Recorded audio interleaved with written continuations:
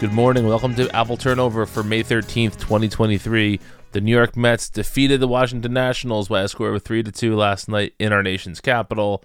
The Mets broke a losing streak and are on pace, well, not on pace, have the opportunity to win their first series in a number of weeks. They have not won two back-to-back games in 3 weeks, and this is the sixth series that they've played since they last won a series. So, let's talk about the good first. Tylor Megill went 5 innings, gave up 2 runs, only one of them earned, struck out 4, walked 4, gave up 4 hits.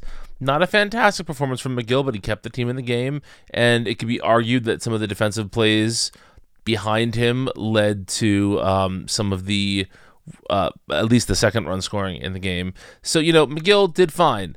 More good, Jeff Brigham, Adam Ottavino, David Robertson, and Drew Smith all contributed for a scoreless final 4 innings of the game. Francisco Lindor hit a bases-clearing single to give the Mets all 3 of their RBIs. Look, they left a lot of people on base. That's not great. The starting pitching still didn't go out of the 5th inning. That's not great. But this is a sign of improvement. The Mets had 10 hits on the day, which is way more than you would think from such a low-scoring affair. But hey, the Mets, it's not great to leave so many people on base. We understand all of that. But, 10 left on base is not great.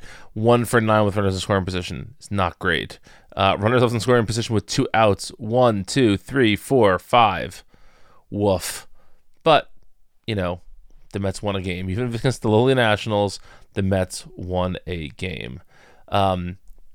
There's not a ton to say about this game. Not great teams playing each other. Not terribly shocking results. But for the Mets, they needed a win. And I'm very glad they were able to pick one up going into the final 3 games of the series. If the Mets could somehow take 3 or 4 of these games, that would be a very, very nice way to head into a series that they're almost certainly going to lose. But we'll talk about that series next week. For now, let's just say thank you for listening. We truly appreciate it. Go to homerunapplesauce.com or patreon.com/homerunapplesauce to support this podcast directly. You can follow me on Twitter @BrianNeedsAnap. And until next time, let's go Mets.